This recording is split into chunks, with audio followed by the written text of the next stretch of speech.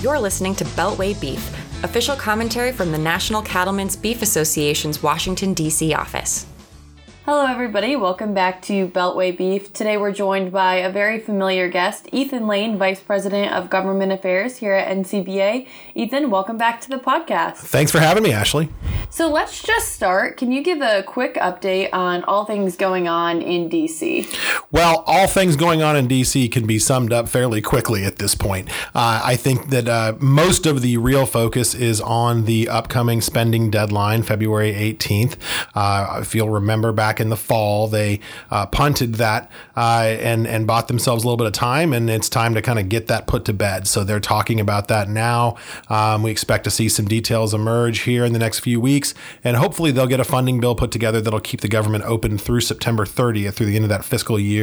Beyond that, there has been continued discussion on different new versions of Build Back Better and the voting rights bill. But the reality is that issue just hasn't changed a whole lot. The people who have been a no on it, like Joe Manchin, continue to be a no. And we don't expect to see a lot of movement on that front. So I think the real work is going to be focused on that spending package. And then, here pretty soon, it's going to be time for them to go home and run for Congress again. So we should see work kind of slow down a little bit as far as real bill processing here in the next couple months. Well, as things start to slow down in Washington, things are certainly ramping up at NCBA. We're getting ready for our convention the first week of February. So next week, tell us about what's going on in convention. What do folks have to look forward to? We have a fantastic lineup in Houston. We are really excited to get down to the Lone Star State, catch up with some of our friends from around the country. We have a full featured policy discussion like we always do. All of our policy committees will be discussing, those issues that are important to cattle producers from coast to coast. We have resolutions coming in from state cattlemen's associations all over the country. That's such a cool part of this process because we know that those are starting in those county cattlemen's meetings. Those are ideas that are originating in those meetings, working their way up through the state cattlemen's associations, and then being brought to NCBA for discussion, debate, and passage so that we have fresh marching orders here in Washington, D.C. That's what we live for in this office, and it's always exciting to be part of that process, and it's in full swing right now. So that'll be a great thing for people to come and watch. We're going to have a full featured trade show, one of the largest I believe we've ever had. It's going to be great to see all of those vendors, lots of opportunities to talk to the people who do business and make power the cattle industry around the country. We're going to have a lot of great entertainment. Jim Gaffigan, the comedian, is going to be there. There's going to be lots of opportunities to meet with fellow cattle producers from around the country. And it's going to be a great venue down in Houston. It's a city that's excited to have us come. It's right in the heart of cattle country. And it should be a really great week to catch up with people from around the country. So we're looking forward to it. Convention is always a good time, but let's dive in a little bit more to the grassroots policy process. Can you just give us an overview of what some of those committees are?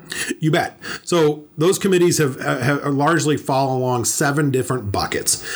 So starting with the Federal Lands Committee, that obviously deals with all of those BLM and Forest Service permit issues that are so impactful for our producers in the West.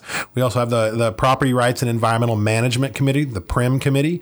That's that private property bucket that deals with a lot of environmental issues and climate and things like WOTUS. We have the Live Cattle Marketing Committee, which obviously is always a hot ticket, especially over the last couple years, to talk about all those cattle marketing issues that have been so dominant in the industry over the last 2 or 3 years. We also have the International Trade Committee that is working to continue expanding that international trade access that's been so impactful for us as an industry. $10 billion in exports last year. So that'll be a meeting focused on those opportunities and challenges and where we go from here on that front. We also have the Tax and Credit Committee that's looking at all of those issues that we spent so much of last year pushing back on, keeping those onerous tax proposals out of Build Back Better, making sure that cattle producers didn't lose access to tools like stepped up basis in order to preserve family farms and ranches as they transition.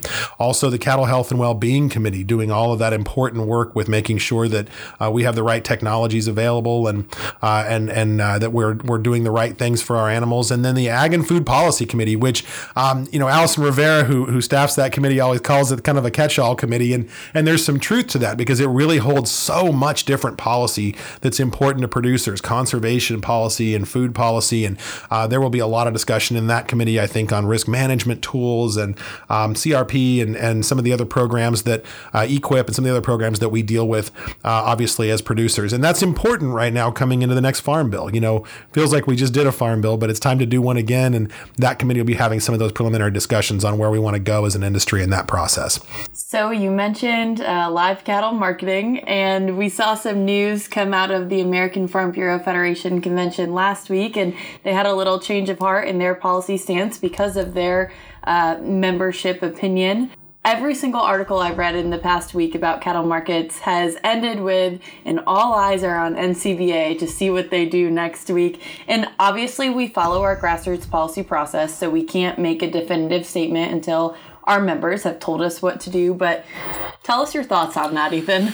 It was interesting to watch that Farm Bureau process play out. I think that's pretty representative of where we're seeing, a lot of state affiliates around the country. This is an issue, as we've talked about for a long time now, that is pretty divisive. There are a lot of different opinions on how to get this done.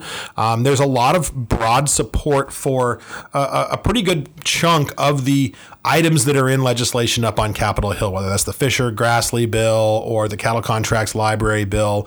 Those are things that I think pretty universally producers agree are an area to really do some work on.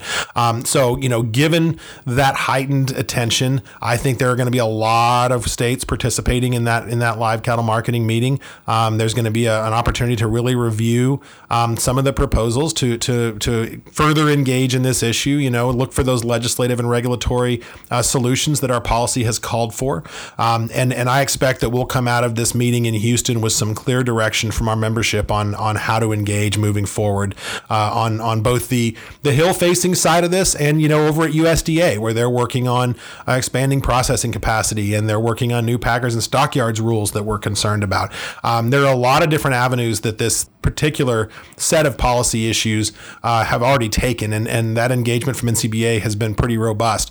So this is a good opportunity to check back in with membership, take their pulse, make sure that we're still on the right page policy-wise, get fresh marching orders, and head back into the fight here in Washington. Well, certainly a lot happening at convention next week, and I'm sure it'll just keep the momentum moving as we continue on through 2022 and continue to work to serve cattle producers across the country. So thanks, Ethan, for being on the podcast today, and we look forward to having you back soon. You bet. Thanks a lot. This has been another episode of Beltway Beef. Don't forget to check us out online at policy.ncba.org or catch the podcast wherever you get your podcasts from, including SoundCloud, Spotify, and Apple Podcasts.